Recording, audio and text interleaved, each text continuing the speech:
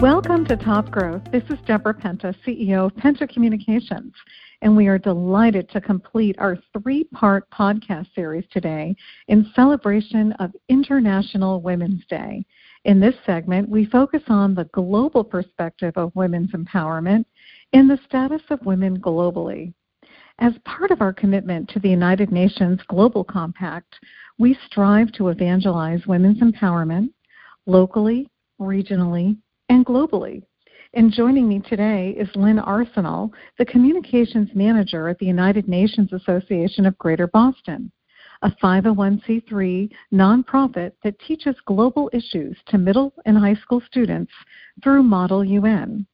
Lynn is a returned Peace Corps volunteer who served from 2012 to 2014 in the South Pacific island nation of Vanuatu, where she facilitated sustainable development projects and was an English literary teacher and trainer. In addition to her service in the Peace Corps, Lynn is also an experienced teacher in the United States, having taught English as a second language in Boston, Mass., and in Houston, Texas. Lynn has an undergraduate degree in elementary education, in psychology, and an MBA in nonprofit leadership. Lynn, thank you so much for joining us today, and welcome to our podcast, and thank you for being the person to culminate this three-part series for our listeners. Thank you so much, Deborah, for having me here today. Well, thank you. And, I wanted to kick off by focusing just for a minute on the United Nations specifically, and in particular, their women's empowerment principles. For those of our viewers that aren't familiar with it, they are really wonderful in offering guidance on how to empower women in the workplace, and just, really a great guideline for women in the community. And can you tell us a little bit about these principles? And I know that they culminated their launch on International Women's Day in 2010, so I think it's really fitting that we talk about them today, 8 years later, and how far we've come with respect to these. Absolutely. So one of the major issues that women globally face is employment opportunities and equality in the workplace. So it's so important to have these principles to ensure that women are safe and having equal opportunities between having, treating women and men fairly, and equally in the workplace, and ensuring a safe and healthy environment for all employees, promoting education and making sure that there's equality. It's an incredibly important thing to recognize, not only in one country but through many countries across the world. In the United States, we still have women who make about 77 cents to every dollar earned by men for the same job. And, this is, of course, an issue around the world. So establishing these types of principles are incredibly important to work towards equality in the workplace overall. Right. And I think that there are 7 of them, and I'm going to just share them, and then we can talk about just specific issues. So the first one is establishing the high level of corporate leadership for gender equality. The second one is treating all women and men fairly at work with respect and support, with human rights and non-discrimination. Mm-hmm. The third is to ensure the health, safety, and well-being of all women and men workers. And the fourth is to promote education, training, and professional development for women. And the fifth is to implement enterprise development, supply chain, and marketing practices that empower women. The sixth is to promote equality through community initiatives and advocacy. And the seventh is to measure and publicly report on progress to achieve gender equality. And, we talk a lot about gender equality. We talk a lot about empowerment. And one of the things that I really love is the third principle, which focuses on the health and safety of all women. And why don't we talk a little bit about that and how it pertains to women here in the United States, but since we're really focusing on the global perspective, from your work in what you do, are there specific countries or instances around the world where this is more prevalent than others? Absolutely. It's so interesting to be able to talk about this today. In fact, yesterday, our organization had an event, film screening and panel discussion about International Women's Day. And it was, for much of it, we're talking about safety within the workplace. And one attendee shared with the audience was saying that they themselves had experienced inequality in the workplace where they were being sexually harassed by their employer, by their boss, but they were unable to speak out about it because in their country where they were living at the time, which I believe was Nigeria, if you spoke out against your boss or a superior in that way, you are the one that is blamed. Now, in my own experience of working in developing countries, when I was in Vanuatu for Peace Corps in the South Pacific, one thing that I also noticed is really if a woman would speak out about a man, especially if they're your higher up or your employer, they would, they're the ones that are looked at as wrong. So the women are looked at as, it's their fault. So what's interesting about this principle is really addressing the fact that it's not the women's fault if they're being harassed. They have to look at really what are the issues that are happening and how can we protect these women rather than, further endangering them. Right, that's a great point. And what countries right now do you think around the world that we have the biggest issue? Just where are these issues most prevalent? Because, people might say we've done such a great job here in the U.S. at really striving for female empowerment, although there's so much more work to be done. So I'm sure people would argue with the fact that that we're there, because. But I think we're in a really great place here in America. But what are some of the countries that are really, really struggling with all of these issues that are getting in the way of women's empowerment full circle? Yeah, I think that you raise an excellent point about, a lot of times people think that here in America we have it all figured out, but I think it's also very important to recognize that these issues are here in America, and they're actually in almost every country around the world in some shape or form, but a lot of times they seem more kind of obvious in other countries in different ways than they might seem in in a different place, but it doesn't mean that it's not there. It just means that maybe society is looking at it differently, or it's being, whether it's covered up or being addressed differently. But even right here in the U.S., we have many lawsuits that come up and many women that speak out and sometimes don't speak out because they're afraid to about issues that they have with these type of things. I would say, it's really hard to say any one specific country or one area that has these issues, but I can say that education plays a major role, and education for women, but also education for men in teaching our sons and boys, how to respect women. So I would say, in countries that really value women, and they also need to educate their men as well. Like how can we respect women and how can we treat each other with equality?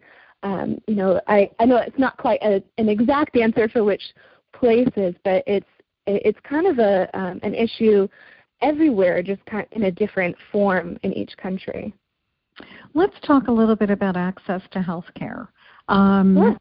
Here we all have access, for the most part, we have access to health care.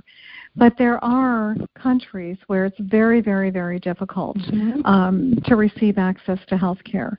So tell us a little bit about where this issue is most present, and sure. And what are in pertaining to women specifically, women and of course trying to get health care for their children. Where do you see this issue come up the most? Sure.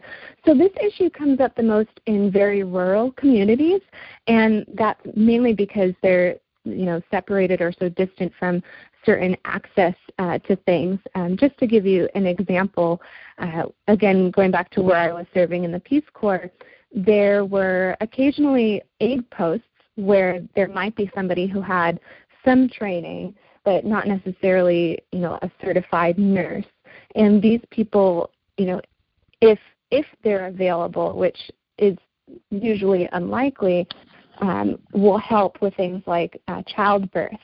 But I would say the majority of the time that even that slightly trained person at the aid post isn't available, and so women end up, giving birth at home, and oftentimes they don't have that guidance and that support throughout pregnancy, and many women end up dying with childbirth because they don't have that type of support or medical guidance. And in the country where I was on a very small indigenous island, and when a woman was going into labor, if there was somebody at the aid post, they would have to hike down a mountain as they're going into labor to get to this aid post. And, that's where they would give birth, and they couldn't go home until they could then hike back up the mountain to the village. So you can see that it's not an easy access type of thing, and there are many women who don't survive that process. What do you think is the most significant issue that women are facing right now in other parts of the world? What would you? That's a great question. You have to pick, or maybe the top three issues, the three things. Yeah, no, that's a great question. I would say, of the top three, because there's just so many issues that women face around the world, I would say access to education is one of the highest issues. There are currently about 31 million girls that are primary school age that are not in school, and about 1 in every 4 young women in developing countries have not even completed primary school education. I would say, gender-based violence is definitely a major issue. And I would also say employment opportunities. I know there's so many other issues that women face around the world, but I would definitely say those are 3 of the top ones that come to mind right now. And in fact, for the topic of access to education, the organization that I work for, the United Nations Association of Greater Boston, we teach global issues through Model UN, and access to education for women is one of the topics that we work with a lot. And basically what we do to try to help educate students here about what it's like around the world is we have curriculum where students learn about these issues, and they learn about it from the perspectives of other countries. And what they then do is they role-play international leaders to try to come up with solutions to these problems.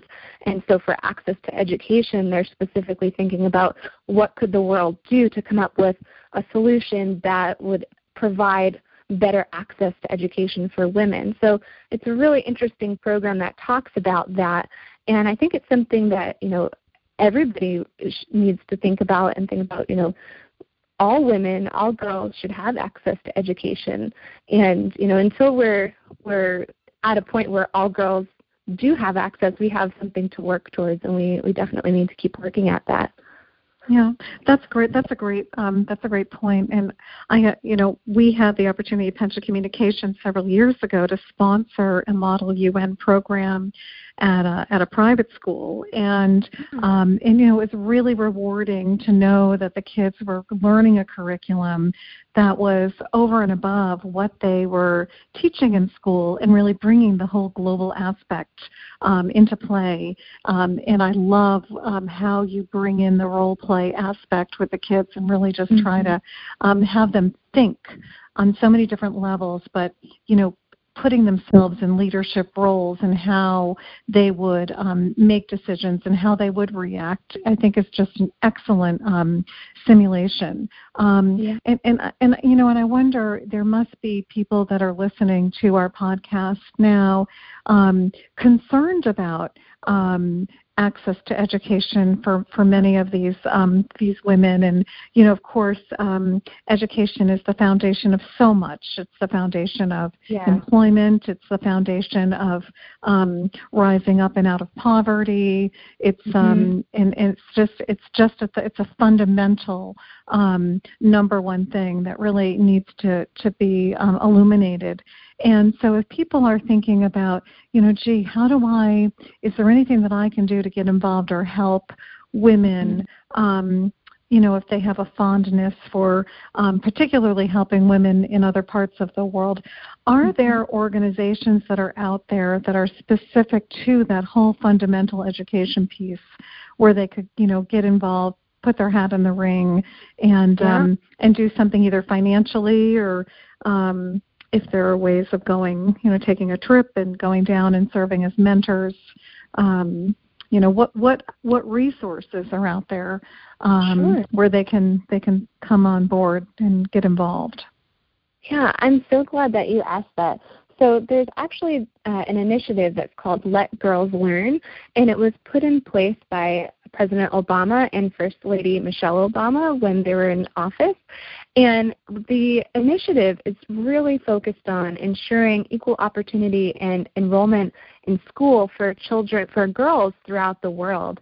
And this program, this initiative, it brings together the State Department, USAID, the Peace Corps, the Department of Labor, the U.S. Department of Agriculture and Millennium Challenge Corporation, and the U.S. President's Emergency Fund for AIDS relief. And basically this initiative, through all of those organizations, works in different ways to help achieve this equal opportunity for education. Now, this initiative is something that if you go on the website, it's letgirlslearn.gov, you can actually donate to this initiative and help support it, or of course you can get involved in any of those organizations to further support it.